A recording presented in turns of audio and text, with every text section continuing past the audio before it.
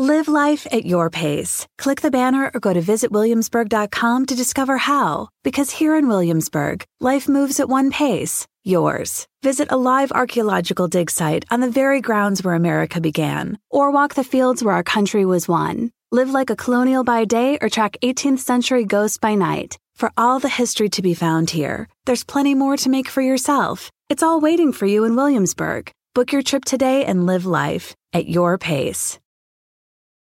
911, what's your emergency? I can't find Captain Nash and his wife's cruise ship. Tonight, 911 comes to ABC. If we're gonna make it out of here, we gotta work together. Tonight at 9 on ABC, followed by 7 News at 11.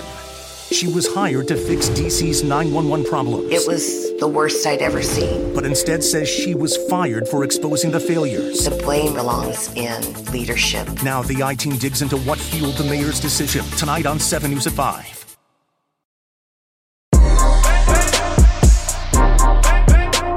Hey, this is DeRay. We're going to Pod Save the People. In this episode, it's me, DR, Kaya, and Miles talking about all the news that you don't know with regard to race, justice, and equity in the past week. The news that you should have heard about, but didn't. Here we go. Family, welcome to another episode of Pod Save the People. I'm De'Ara Ballinger. You can find me on Instagram at De'Ara Ballinger. I'm Miles E. Johnson. You can find me on Instagram, Threads, TikTok, Twitter at Pharaoh Rapture. I'm Kaya Henderson on Twitter at Henderson Kaya. And this is DeRay at DIY on Twitter. Well, we're going to start with political hot takes.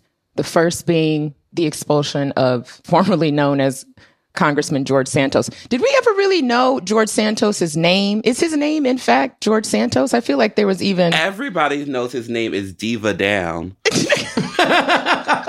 Was that his name in Brazil when he was a drag queen? Probably. So the House voted last Friday to expel him over ethics violations. He's only the 6th lawmaker ever to be ousted from the chamber. So this resolution was passed with 105 Republicans in favor of the expulsion. And then the top GOP leaders, of course, voted for this man to stay. I will give it to him because there have been several attempts to remove him. And somehow he has moved and snaked his way around those attempts. But yeah, so, Kathy Hochul, who's the governor of New York, she's going to schedule a special election to replace him. Hopefully we'll get a Democrat in that seat. I think that seat, though, is fairly Republican anyway. I think it's in Long Island. What I found most interesting about this is how much press it got. And even you would see him leaving the Capitol building and he'd be surrounded, it looked like paparazzi. And I was just like, what is it about this dude and his shenanigans that have really cultivated and built this momentum for him to build this profile? I didn't think the paparazzi were following him because he was so exciting. This whole George Santos thing was really an affront to our democratic process. Before he even took office, we knew he lied. We knew he was stealing money. We knew all of these things. And we just let it happen. And I think there are a lot of people, regular John and Joan Q publics, who think we live in a country where law and rules still matter. And this was just complete and total flouting of all of that. And I think even the press, that how we even found out about George Santos first was some little local press person on Long Island who was like, hey, wait, stop. This man is a fraud. And then later the New York Times picked it up and da-da. But I think the press was like, this is where we actually matter, where we have something to say and where what we do makes change. And it wasn't making change. So I will say 2 things. One is that this reminds me that most elections are high school student government competitions. They are popularity contests. And what Santos did really well is that his cacophony of lies just played on what people think success is. And a reminder that if you look a certain way and move a certain way, people just believe you. Let me highlight some of the most interesting lies. He claimed that he was a former Disney actor and that he had roles on the Disney Channel shows such as Hannah Montana. That was not true. And his communications director refused to respond to that. He also said that his family escaped the Nazis, to which his team later clarified that he was, quote, clearly Catholic, but his grandmother told him stories about being Jewish and converting to Catholicism. He also said that he was a dog rescuer and ran an animal rescue charity called Friends of Pets United. That was not true. He had volunteered at a dog shelter place. He said that he was the landlord of 13 properties. My favorite is his team replied that he was far from having an extensive property portfolio. He was actually in debt to his landlord. The last ones is that he said that he was a seasoned Wall Street financier and investor holding jobs at Citigroup and Goldman Sachs. After he was elected, he said, and I quote, he never worked directly for Goldman Sachs or Citigroup, and that he graduated from Baruch College. And he confessed that he did not graduate from any institution of higher learning and, quote, used, quote, a poor choice of words. But again, he nailed every lie that people understand as being success. And in that way, he really did play the system well in lying. First of all, let me tell you, I don't ever want to be on the side of one of DeRay's I'm going to read you all the things list. Yeah, DeRay, one of them people, you get in an argument and they come out with a little notepad. You're like, oh, you were taking notes the whole time? Oh, I thought we were buddies. As somebody who has applied my creative writing skills to a resume before,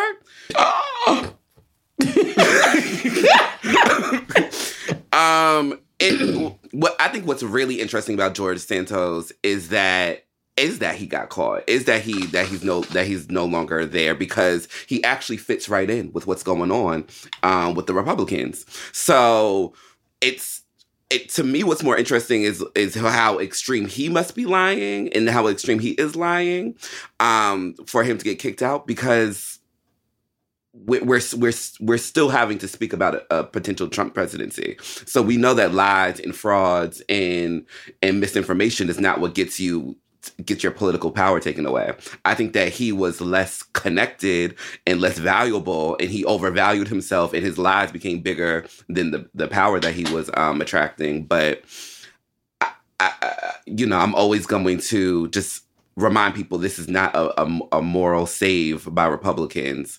It's just that he just wasn't significant enough to protect any longer, in my opinion. I will say stunt queen until the end, because when he got up on that podium and the man before him, if you remember, he actually defrauded another congressperson. He racked up credit card bills. On campaign finance charges. He over donated to the campaign. He charged the person's credit card too much. So the guy gets up and testifies and says, he's a crook. I've been personally victimized by him. Santos gets up after him and says, I want that stricken from the record. The chair says, your request to strike it was not timely. I want to remind everybody to behave. And then Santos gets up and says, my distinguished colleague is accused of beating women. And he says it so he's like, I'm going to take everybody down around me. But he says it with no irony, no. And the man, there's a black man sitting behind him whose face is like, what is going on? What? But it's like, you bring a clown to the circus. What do you expect? And baby, Santos, I'm interested to see. And did you see he filed those ethics violations against all those other people? He's not going quietly into the night. He's like, well, I'm going to take y'all all down with me on my way out.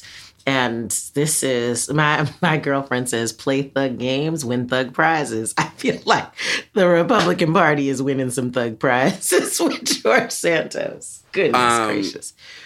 Also, did y'all see that the tweet with Z-Way? Comedian, actress, internet person Z-Way? DeRay's friend. Oh yeah, I forget every other person I want to gossip about. FOD. Right. What does Z-Way say? She invited to have. So Z-Way has these conversations. Did you see the thing with DeRay? You did, Auntie Kaya? I know the DeRay conversation with Z-Way. Yes. So you know, I saw that. I'm establishing that you know her interviewing style. So she invited him on her show, or to have a conversation, because I don't think she has a show on Showtime anymore, but have a conversation with George Santos. And of course, to me, you know, Z-Way and comedians who do politically slant things, specifically now, are always a little shady to me, just because it's a fine line. I don't want to say she's shady, but it's always just a fine line between what are we critiquing and what are we platforming, you know? And I think because George Santos is such a ridiculous person, I totally get why somebody who has the comedic inclinations as Z-Way is like, no, I want George Santos on and I want to talk shit and I want to kind of feed the ridiculousness with more ridiculousness. But, you know, I don't know. I feel like this era is taking away my sense of humor. I'm like, do not play with that man. Do not make him seem cuddly. Do not absorb him into the mainstream and make him seem like another harmless, or make him seem like a harmless, weird political figure. And to me, that's what Z-Way does, because that's as awkward as her show and her styling is, it does rehabilitate people's character as well. And I think, you know, we can be more responsible with our platforms and what we do with it. But also, I'm lying, because if she does it, I'm going to watch it. So maybe, maybe. Mm-hmm. It's going to be a fascinating episode because you get no prep. And you didn't know anything she was going to ask you. No, they were like, she's going to ask you about activism. And you're like, well, that's not, well, okay. Like that was clear. Yeah. So I knew that was it. And the producers, I met with the producers and they like talked through some things. So they were like, hey, is it one vest, or is it, you know, like they asked some like fact-based questions to just see like what was up. But the stuff they asked me about, she didn't ask me about it in the end. So no, it was, you know, the saving grace for him is that she'll record probably 50 minutes. And whatever she puts out will only be 10, you know? But it's not on Showtime anymore, so that's not going to be it. She's probably going to go 15 minutes and upload that to YouTube. Like at one point, she literally says, DeRay, she looks straight at me and she goes, I want you to sing the Black National Anthem, and just stares. And we're filming. And I'm like, what? Is this a test to see if I know the words? Like, girl, what is going on? That's what you're supposed to just sing Crime Mob. Right. I know my mouth wasn't even working fast enough to sing something that wasn't it. But like, luckily I know the words, but I was like, oh my God, this is, and then she brought up 8 Can't Wait and she goes, you know, I heard there was a controversy with 8 Can't Wait. I was prepared to talk about that. She goes, name me 8. I'm like, oh my goodness, this girl is out to get me. I knew them though. Let me just tell you. In other political news, we got Ron DeSantis and Gavin Newsom debating. Did anybody watch it? Right, me neither. And Ron DeSantis is having a bad week. He apparently got creamed in the debate, right? Yeah, but I didn't know that Nikki Haley's doing well. Somebody said Nikki Haley's doing well. I haven't heard of Nikki Haley at all. She and Ron DeSantis are tied neck and neck in Iowa. So Trump has 45% is polling at 45%, and Nikki and Ron are the next two after him, both tied at 18%. So there's some machinations happening in the Republican Party, but they also, 45 to 18 as your closest opponent is a little bit of a problem. And there was a lot of chatter this week about how a second Trump presidency will be even worse than a first Trump presidency, that it will literally break democracy. And I think, Giara, you were mentioning earlier Liz Cheney's new book, and she takes up that. There's an article in The Atlantic, there's an article in The Post, there are all of these articles talking about how, like, literally because Trump is already saying, you know, this is about retribution, he is going to, you know, break the government, and there are many of the guardrails and checks and balances that are put in place, including Congress, right? The Speaker of the House is one of his key collaborators, that like all of the guardrails that are put in place to rein in what could be, you know, a president out of control are completely gone or are completely leaning in his favor. And so it's about to be a problem. In fact, Liz Cheney says she'd rather see a Democrat win than a Republican. And the Repubs already don't like her, but it's about to be on and popping. Liz, you got security, girl. Can we help?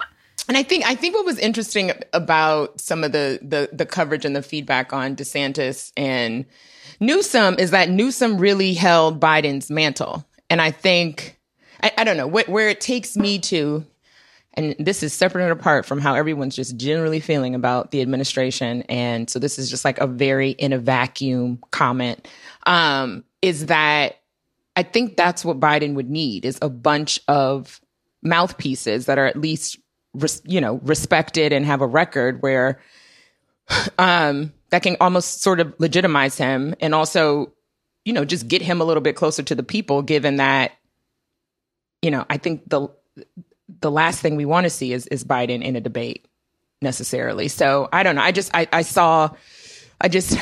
know, that really spoke to me as like maybe Gavin Newsom is somebody that the campaign should really get activated. I think he's serving as some type of advisor or something like that. But just having a whole roster of people that can be as strong as him, I think could be really helpful to the administration.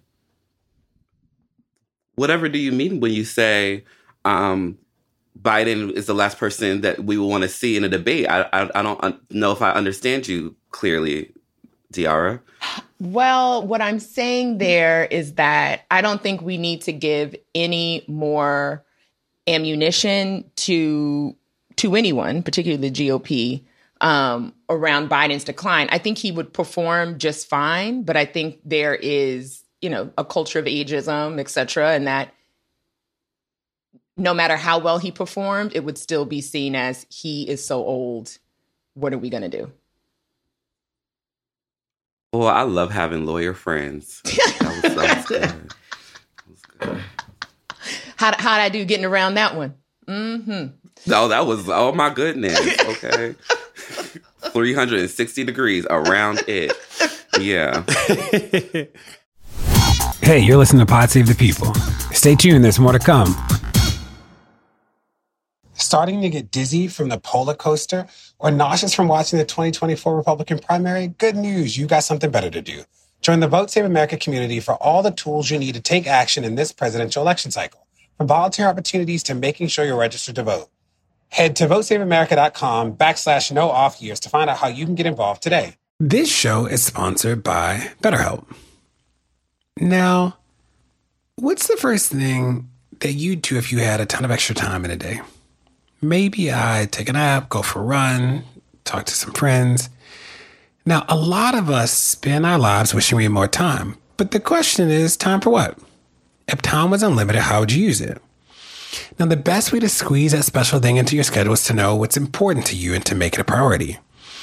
Therapy can help you find what matters to you, help you process the world around you, help you think through the most important things, how you spend your time, where you spend your energy, especially your emotional energy. If you're thinking of starting therapy, give BetterHelp a try. It's entirely online, designed to be convenient, flexible, and suited to your schedule. Just fill out a brief questionnaire to get matched with a licensed therapist and switch therapists anytime for no additional charge. Learn to make time for what makes you happy with BetterHelp. Visit betterhelp.com/people today to get 10% off your first month. That's BetterHelp, HELP.com/people. Pod Save America is brought to you by Helix Sleep. How long have you had your mattress? For most people, it's probably time for an upgrade, right? Well, Helix has exactly what you need. Everybody is unique, and everyone sleeps differently. That's why Helix has several different mattress models to choose from, each designed for specific sleep positions and feel preferences. Take the Helix Sleep Quiz and find your perfect mattress in under 2 minutes. Helix has models with memory foam layers to provide optimal pressure relief if you sleep on your side, models with a more responsive foam to cradle your body for essential support in stomach and back sleeping positions, plus enhanced cooling features to keep you from overheating at night. And if your spine needs some extra TLC, they've got you. Every Helix mattress has a hybrid design combining individually wrapped steel coils in the base with premium foam layers on top. It's the perfect combination of comfort and support. I have a Helix mattress in our guest bedroom. Mm-hmm. Every single person who stays with us says, that bed is so comfortable. Where'd you get it? You know what I say? Where do you say? Helix. I love my Helix mattress. I have a Dawn Luxe. Dawn Luxe. It's very comfortable. So luxe. Helix is offering 20% off all mattress orders and 2 free pillows for our listeners. Go to helixsleep.com/crooked and use code HelixPartner20. This is their best offer yet, and it won't last long. With Helix, better sleep starts now. Again, that's helixsleep.com/crooked and use code HelixPartner20. In the decades before the Civil War, slavery's grip on America tightened, but soon a diverse group of abolitionists, both black and white, began to construct a clandestine path to freedom for the enslaved. Hosted by Lindsey Graham, Wondery's podcast, American History Tellers, takes you to the events, times, and people that shaped America and Americans, our values, our struggles, and our dreams. In the latest series, American History Tellers explores the Underground Railroad, a covert network of secret routes and safe houses operated by men and women committed to helping enslaved people escape bondage in the South. Fugitive slaves and anyone helping them face terrible violence and even death if caught. But for those brave enough to risk the journey, the Underground Railroad offered a path to the northern states and Canada where their freedom was assured. Follow American History Tellers on the Wondery app or wherever you get your podcasts. You can binge this season's American History Tellers, The Underground Railroad, early and ad-free right now on Wondery Plus.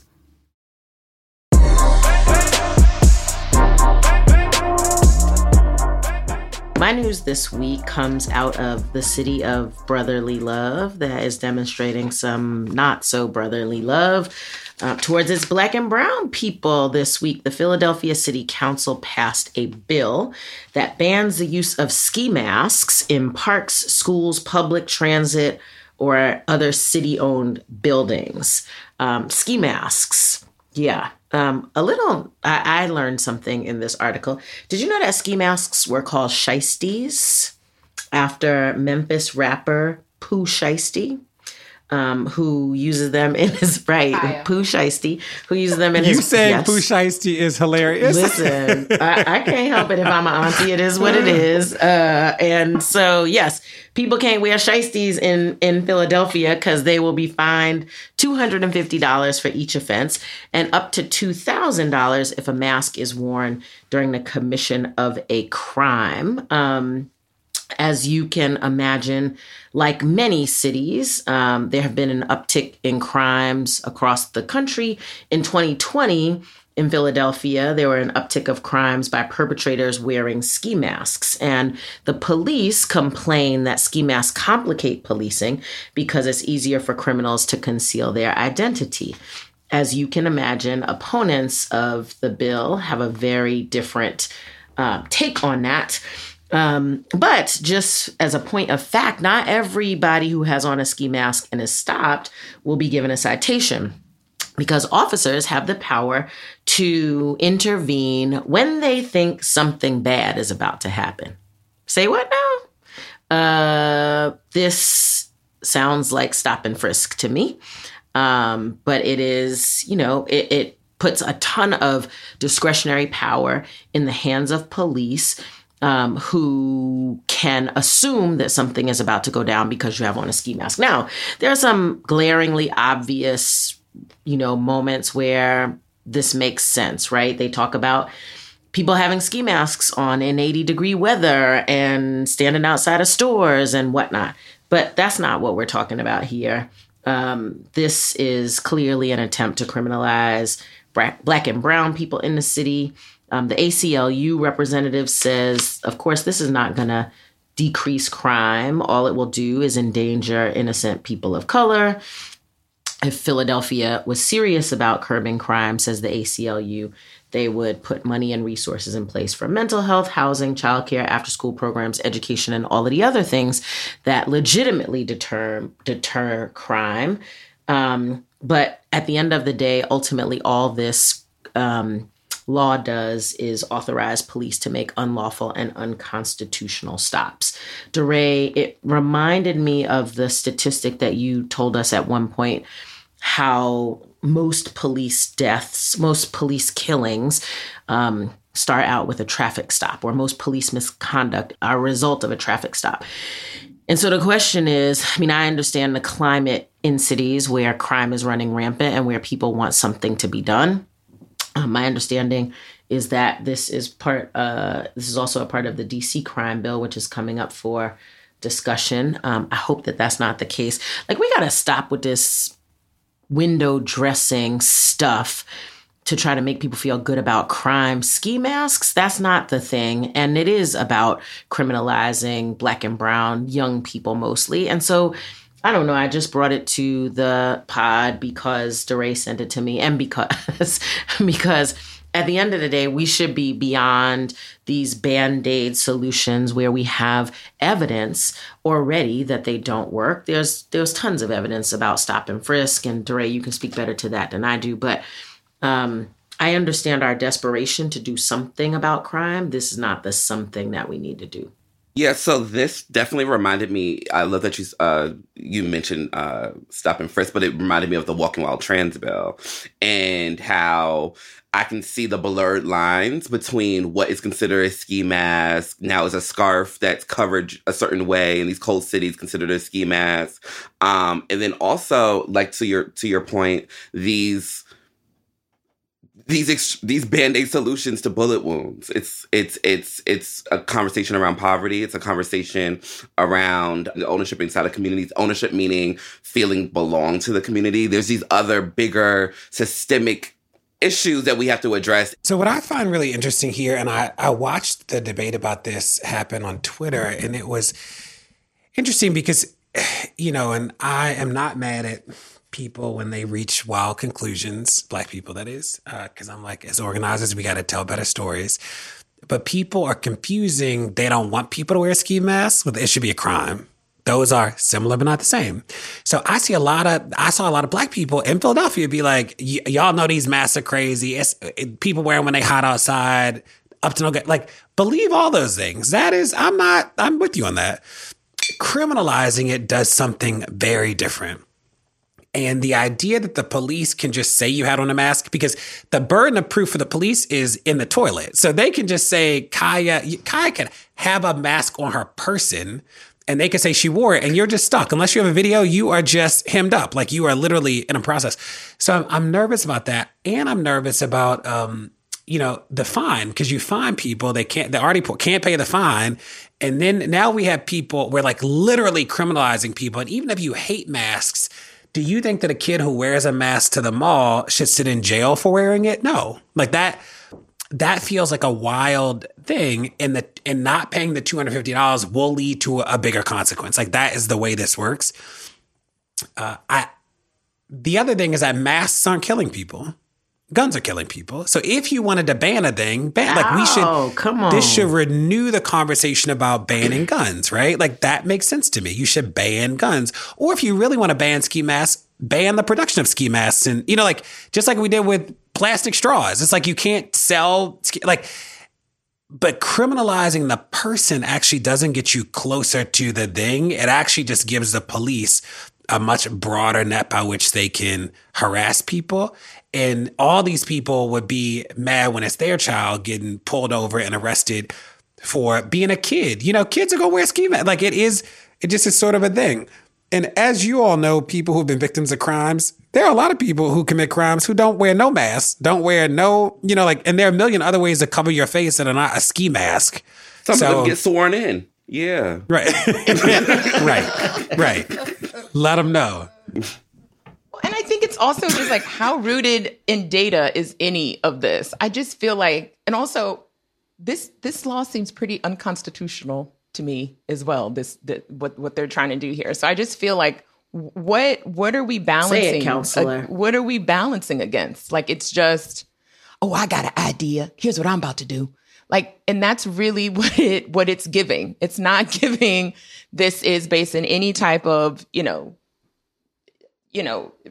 just to everyone's point around, like, this isn't the fix. Like, it's not. It's just like another, it's something that a mayor is probably pushing because they had run on, a tough on crime type of approach. And so this is something they can check a box on. So it just seems silly to me. But I will say this, you can walk down the street with a ski mask on when I'm on the street if you want to. I'm across the street, or I'm going to say, let me see your face.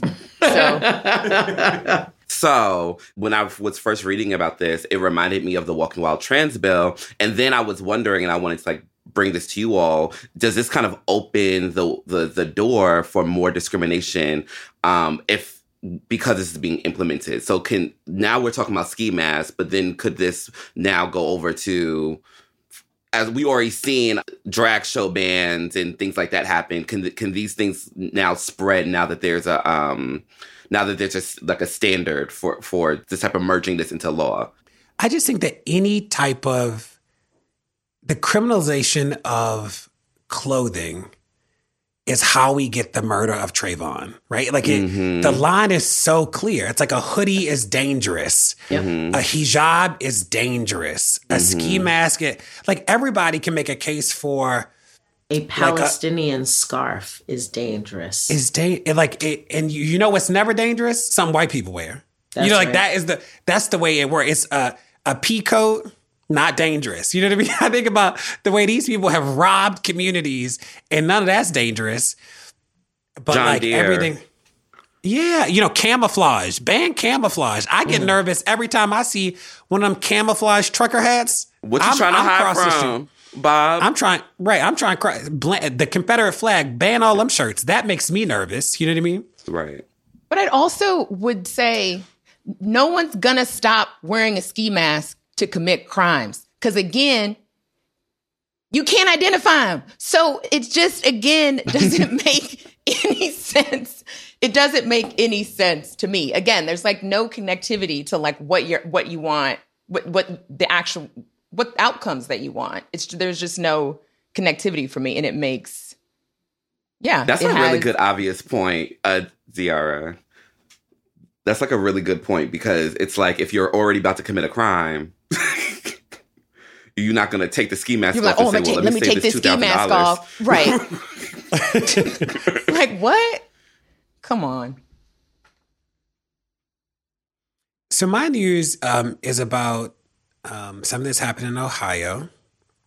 And my preface to it is that, sometimes the news seems so fantastical that people don't understand the assault that is happening on your rights. That like you see it in the news, people have heard about the abortion might be illegal and women's bodies are being politicized. Like that talking point sounds like a talking point to a lot of people because you don't see it in practice, and those are not the stories that get lifted up. But I'm telling you this story today of Brittany Watts, who is 33 years old. Well, you might want to warn people that this may be triggering to some people because this is quite graphic. That was the warning. Kaya gave us a trigger warning. This is about Brittany Watts, who is 33 years old. She is being charged with abuse of corpse. She miscarried, 22-week-old. At 22 weeks, she miscarried. She miscarried the baby while she was in the restroom and tried to plunge and flush the remains down the toilet, and it got stuck in the pipes. The coroner's office in conjunction with the police, removed the toilet and took it to their office. And they have essentially charged her with the version of it is not murder, but the statute in Ohio reads, and I quote, "No person except as authorized by law shall treat a human corpse in any way that would outrage reasonable community sensibilities." Now, the idea that she is charged with the crime after undergoing one of the most traumatic experiences of her life is so wild that it almost doesn't seem like this is real life. And there is no way to think about this that is not trying to control a Black woman's body, that is trying to send a message to people. I don't even know what the message is besides we have power and you don't. Like I can't even find like a complicated thing here. This just seems like such an affront. And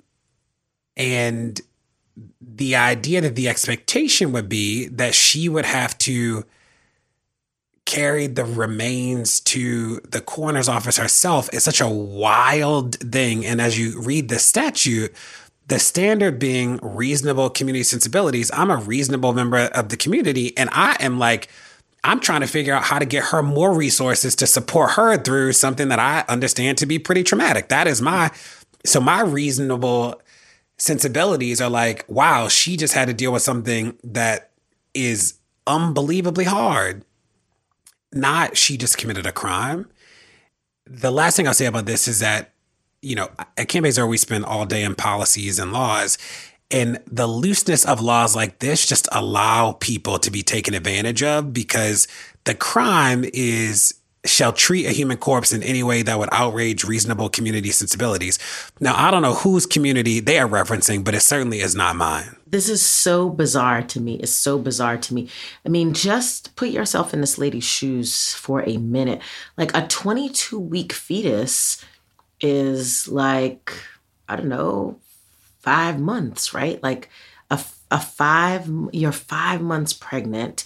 And you learn a few days before that your baby has died inside of you and you are going to have a miscarriage, right? Like all of that is devastating and horrible and terrible and crazy.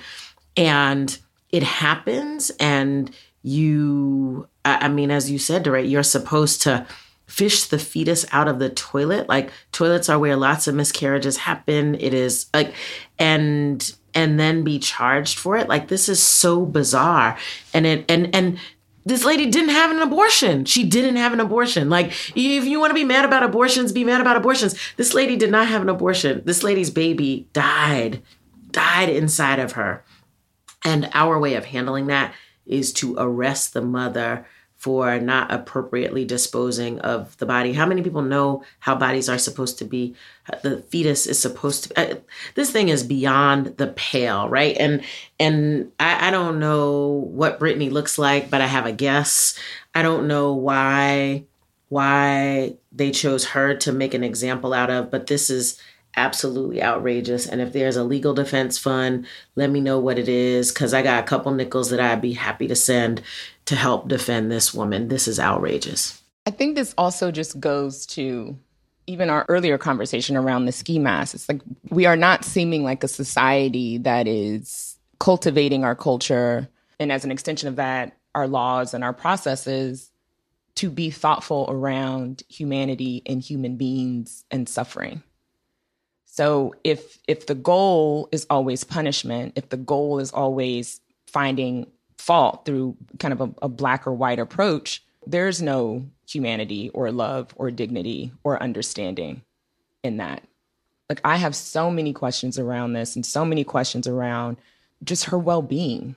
And my news is about, Black women's health and the attack on that. And it's just, we're a society that both in practice and in our systems show we don't value Black women's bodies in particular. So it's just interesting to see things like this, to see how that is practiced. I will just say, the Republicans spend so much time talking about crime, and you're like, y'all are spending a lot of resources on things that are truly not crimes. Like if burglaries and murder, all that stuff is, if it's so bad, you shouldn't have time to even waste on making this case up out of thin air. And here we are. And I'll say this, because this reminds me of one of Brian Stevenson's cases of, I don't know if y'all remember this, Marsha Colby. And it was in Alabama, but she was convicted of capital murder when she gave birth to a stillborn baby. Like, what? Yeah, it just seems like the fact that these situations are seen as anything other than like healthcare system crises, like the fact that we're not connecting those things, it just seems just wild to me that the road that we go down in America always seems to end with prison, and not, this is a healthcare crisis. How do we get more Black women care? How do we ensure, if we already know that this Black woman's body is going through this, how do we ensure that she has the care that she needs? How come we aren't panicked when we hear something like this and say, where are the mental health professionals and stuff like that? Because it's hard to read this and not, for myself, need a breather, let alone like actually going through it.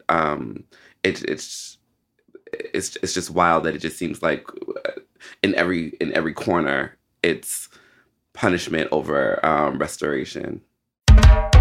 Don't go anywhere. More Pod Save the People's coming.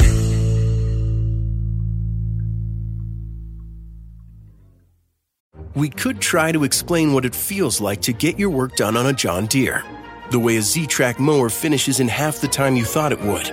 Or how much easier it is to move mountains of soil with the 1 Series tractor. We could even go into detail about how it feels to tow up to 4,000 pounds behind a Gator XUV. But if you really want to know what it's like to run with us, you just have to get in the seat. Learn more at johndeere.com/get-in-the-seat or visit a dealer near you. Beyonce, Ketanji Brown Jackson, the lady who spent 500 days in a cave. Women are all around us. And this Women's History Month, the Crooked Store is celebrating with a pop-up shop featuring favorites from women of color-founded companies. For a limited time, the She Commerce pop-up shop has everything from delicious goodies to kids' books to candles, all from small companies that we love. It is a great way to support women of color while treating a woman in your own life. Maybe that's yourself, to a sweet distraction from the endless horrors that we face every single day. Happy Women's History Month to all. Check out what's in stock at crooked.com/store for this month only. Did you know that women make up 56% of law students? That's grounds for bragging rights at the dinner table for your conservative uncle who still thinks women belong in the kitchen. It's clear that the future of the legal field is female. So why are so many legal podcasts and reviews authored by men? Hi, I'm Leah Littman. I'm Kate Shaw. And with Melissa Murray, we are the hosts of Strict Scrutiny. Each week, we break down the latest headlines and biggest legal questions facing our country through the lens of diverse voices to give you expert views you won't hear anywhere else. Strict Scrutiny is your guide to the Supreme Court. New episodes drop every Monday, plus bonuses whenever the Supreme Court takes away another one of our rights. Make sure to subscribe to Strict Scrutiny wherever you get your podcasts.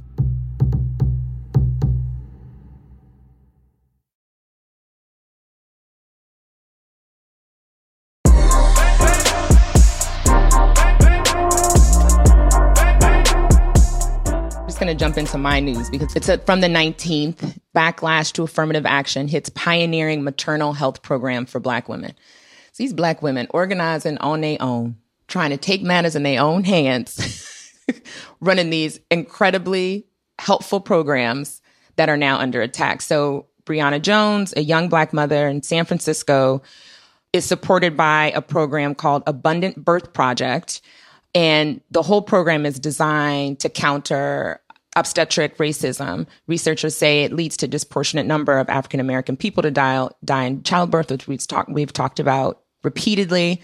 The project has provided 150 pregnant Black and Pacific Islander San Franciscans $1,000 a month as a monthly stipend.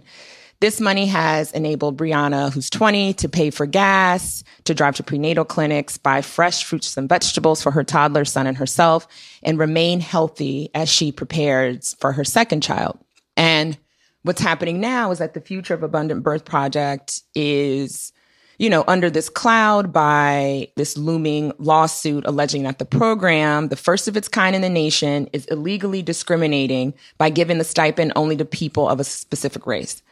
The lawsuit also targets San Francisco's guaranteed income programs serving artists, transgender people, and Black young adults. So, as we know, the litigation is part of a growing national effort by conservative groups to eliminate racial preferences in wide range of institutions following the Supreme Court's ruling a few months back. In healthcare in particular, these legal actions are threatening efforts to provide scholarships to minority medical school students and other initiatives to get, physicians of color into the medical system. And we've covered this ad nauseum as well, how much a Black doctor, not even a Black doctor that's seeing patients, just a Black doctor in the town, how much of a difference that makes for health and death outcomes for those Black folks in that town.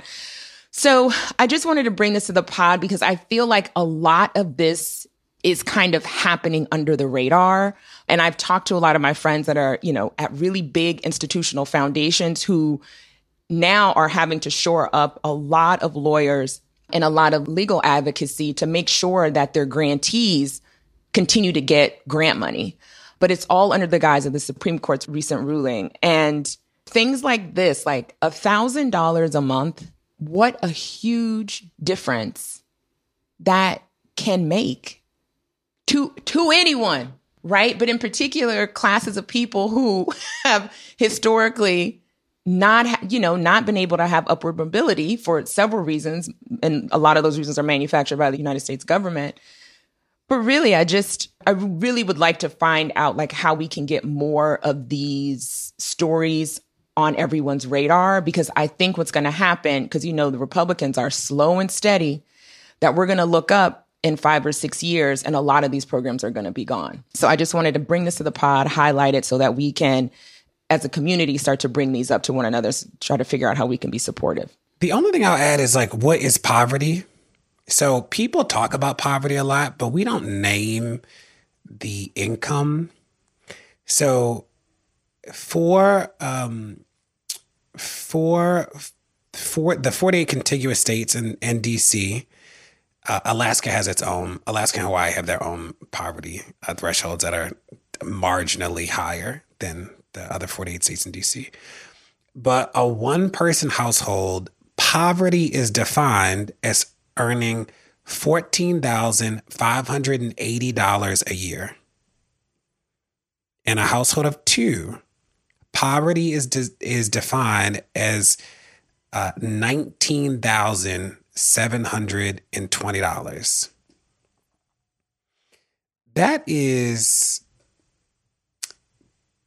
$14,580 divided by 52 is $280 a week. $1,000 matters a lot.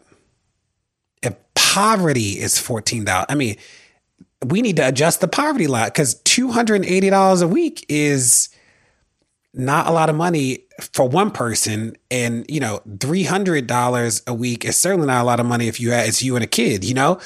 So I worry that when we talk about poverty itself, people's understanding of what actual poverty is as it's defined is really off.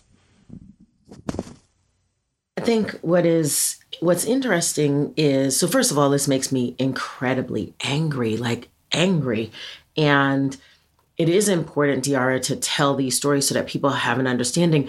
These people who are fighting against these policies don't attach these policies to real people. They're fighting an intellectual battle. And what is galling to me about the intellectual battle that they're fighting is that they're using the very tools that were put in place to support people of color. Like, they're using the Equal Protection Clause of the 14th Amendment, which was passed after the Civil War, to protect Black people, to give rights to the formerly enslaved Black people. And now they're flipping that on its head to take things away from us. There's one bright spot in this article to me. Sister Kiara Bridges, who's a Berkeley law professor and anthropologist, and she says that the Supreme Court ruling on affirmative action could actually support the argument that the program is legal. Walk with me for a minute.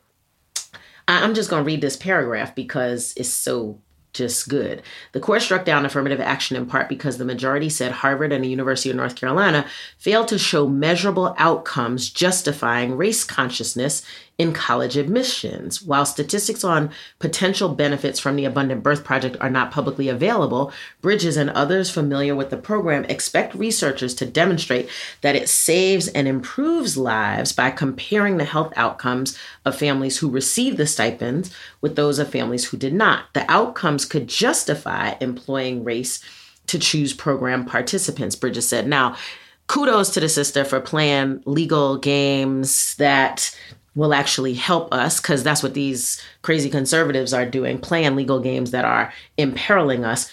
But she also says there's another difference between the role of race in college admissions and the role of race in health disparities. She says if you don't get into Harvard, there's always Princeton or Columbia or Cornell. She said maternal death, the stakes are a little bit higher.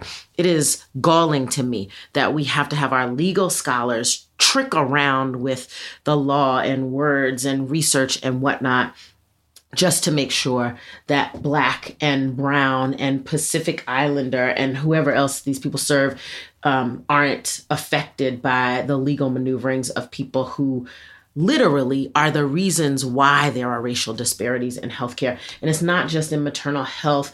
Apparently, the lawsuit is also targeting San Francisco Guaranteed Income Program, serving artists, transgender people, and Black young adults. These people are out for our necks, and we have got to act accordingly. You all, my news is around,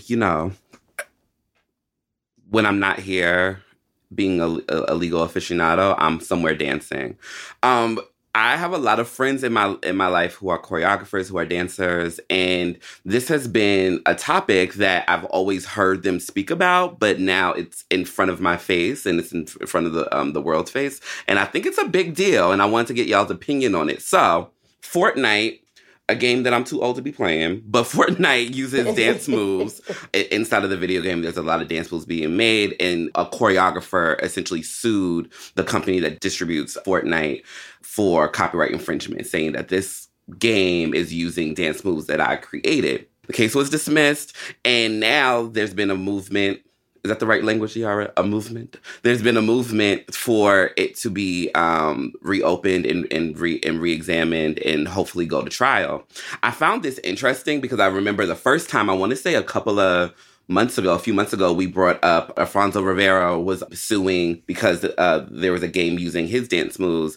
And I started feeling that little trink in my stomach, and then I thought about the kids on TikTok and the grown people, the people on TikTok who were creating dance moves and who were seeing that their dance moves were being used, and people were profiting, and they were not a part of that profit. So it became obvious to me that even though, to me, in my head, it's a dance move, it's games, what does it matter? This is actually a really big deal because dance moves, out of all things, have a really hard time being copyrighted, have a really hard time showing that there's ownership behind them. And this case is an example of that. I wanted to read some stuff that I thought was the most interesting from the article. We see no reason to treat choreography differently, the court wrote. Reducing choreography to poses would be akin to reducing music to just notes. Choreography is by definition a related series of dance movements and patterns organized into a coherent whole.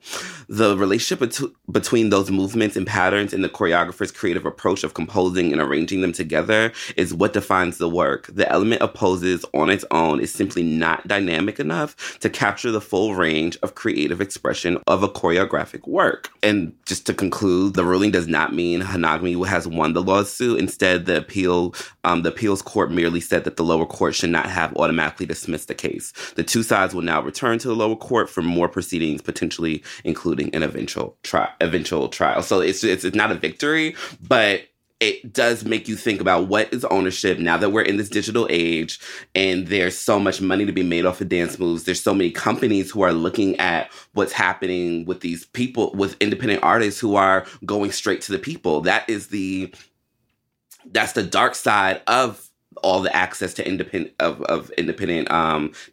distribution that we have now. Whereas if I post something on YouTube or on Instagram, there's not that corporate interest to keep me protected. And now we have to create more laws, and we have to see these kind of landmark cases happen where if you're an independent artist and an independent creator, you could still protect your work and still try to make a living out of it. And I wanted to get you all's opinion on it. And I think there's a lot of ways that this doesn't just affect people who are in the dance community, but also people who are in the music community, and also people who just speak, and people who are doing anything creative in the public digital sphere to be protected from these corporations who are like, oh, kids like this, let me adopt it and make Sailor Moon do it. And what can you do about it, you know? Well, I'll start. I'm skeptical. And let me separate my skepticism. So one, I will say companies profiting off of people's work, clearly that is problematic. And I am happy to engage in a conversation about, how that works. However, unless we talk about paying New Editions choreographers from back in the day who is this little dude and where did he come up with these original dance moves from? Like, at the end of the day, like, what? Are you kidding me? Are you kidding me? Well, I want BTS to pay New Edition. I want all these people to pay the people who originated these things. And since we don't know that dude's name, we don't know whatever, we don't even know the writer who told Alfonso Ribeiro, because he didn't create the Carlton dance, is my guess, but somebody did, and we don't know. Now, he popularized it. There was probably a writer that was like, you're going to do this nerd dance and he don't get no money. So I think that there is a question of originality because, creativity, there are clear cases where you created a work. It is a thing that only you can claim. And then I think there are lots of cases. And again, I will rail against the corporate machine. I'm good with that. Let's go. But, Hanagami, tell me where you got this stuff from, because you didn't you were influenced by things, you saw things, you whatever. And I think about Alvin Ailey, right, which is a pioneering Black dance company. And I've seen lots of other dance companies around the world perform moves that I think originated in Ailey, but there's not a you got to pay me or I own this or whatever. So I don't know how you establish ownership of a dance move in order to then hold the company accountable, I think would be my perspective on it. I love and shout out to New Edition's choreographers. Please, big shout out. And Janet Jackson's.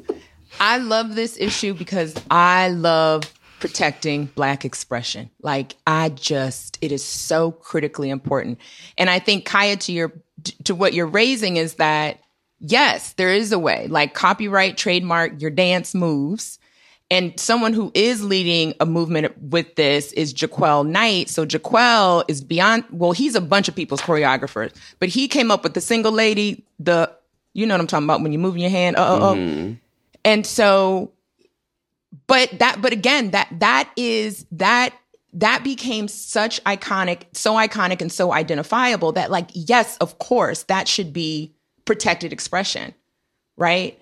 And so I think it's so important for choreographers to get into a practice of understanding why it is so important for them to protect their work. And I think particularly for Black choreographers, even more so. And the other thing that's happening is all the TikTok dancers, right? Like, what is happening in terms of Black folks creating on TikTok and then a white TikToker picking up a dance move, and then the virality happens and then the dollars happen, and there's no acknowledgement of, like, where, Kaya, to your point around the original moves, where those come from. So I think if we start to get into a practice of folks protecting their work and their expression, I think we could save a lot of heartache in the future, but also just really start to get into, the dance is so important. And I feel like part of why it has not been protected up until this point, because so much of American culture and dance come from Black people. Come on. Black people. So I think we really got to get into it because, Kaya, to your point around this, this fella,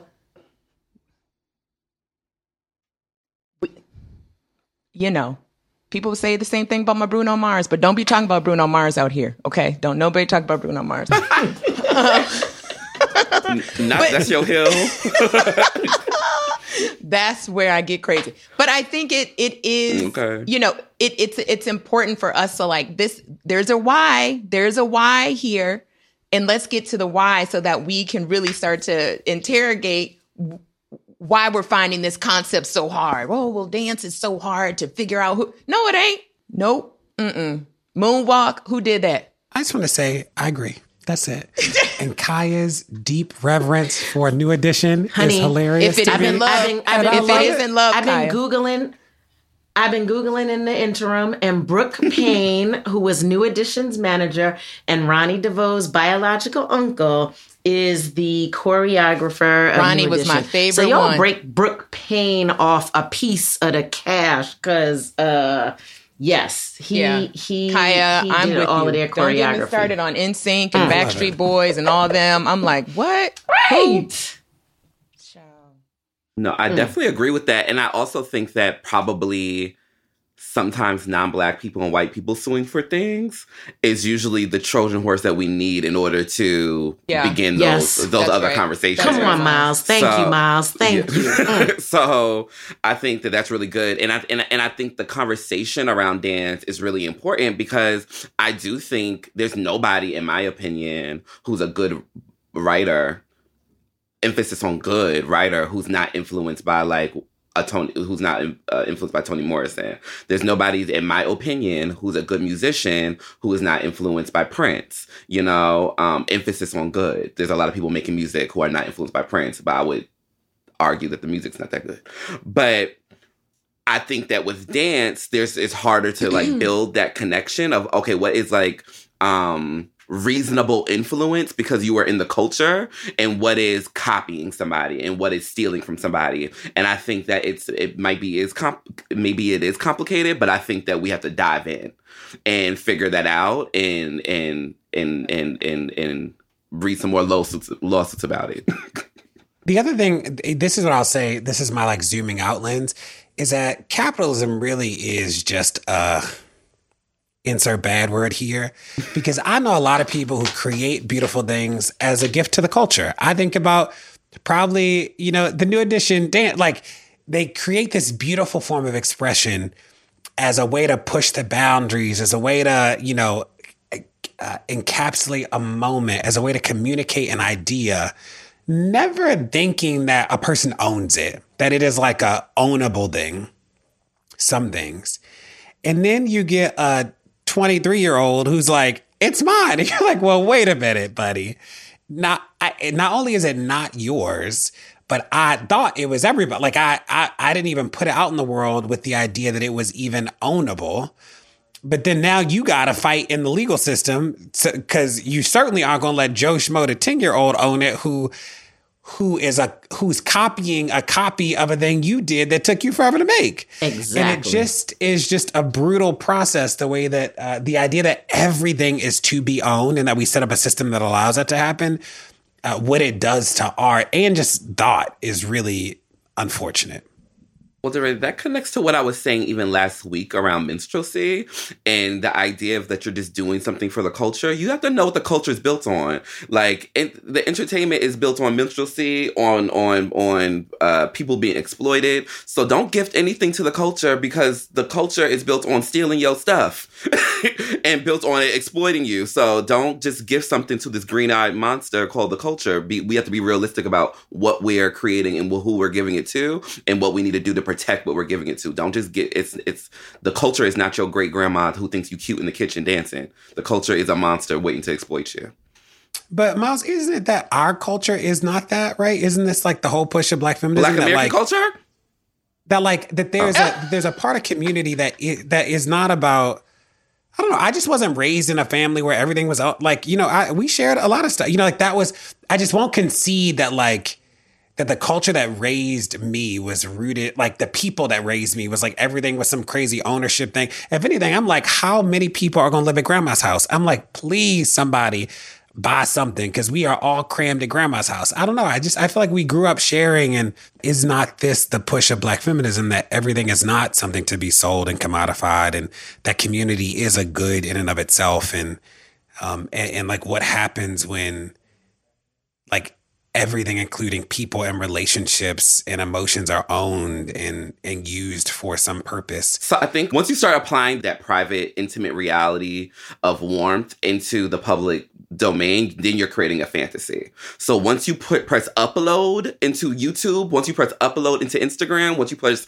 tweet, you are now putting that warm fantasy that happened at your grandma's house into the cold white monster machine. And we have to stop pretending that that's not what's happening. So if you want to maintain that reality, you have to keep it off the internet. You have to keep it off the media. You have to keep it off of, keep it out of Hollywood. But once we start doing that, then we have to then say, no, I'm creating this thing. And then we also, as Black people, when we do that, have to admit to ourselves that we do things that are warm and great, and we because of poverty, we immediately think about how can we profit from it. You're making me reminding me of Jabria, the little girl who went viral, who was so cute, and her parents started getting a lot of backlash because what did happen as soon as Jabria, and we all know a little cute 5-year-old girl, 6-year-old girl, 7-year-old girl who just dances and sings, but as soon as it uploaded to TikTok and as soon as the numbers came back, then where's the song? Where are the television appearances? Then it became a business. That's what happens when you upload things into the corporate entities. It becomes businesses. And if you're not ready to become a business, you will get exploited. So it's either you get ready or you keep it at your grandma's house. Realistically. In my opinion. I love it. That's the t-shirt. Get ready or keep it at your grandma's house. Well, that's it. Thanks so much for tuning in to Pod Save the People this week. Don't forget to follow us at Cricket Media on Instagram, Twitter, and TikTok. And if you enjoyed this episode of Pod Save the People, consider dropping us a review on your favorite podcast app. And we'll see you next week. Pod Save the People is a production of Cricket Media. It's produced by AJ Moultrie and mixed by Vasilis Foutopoulos. Executive produced by me, and special thanks to our weekly contributors, Kai Henderson, DR Ballinger, and Miles E. Johnson.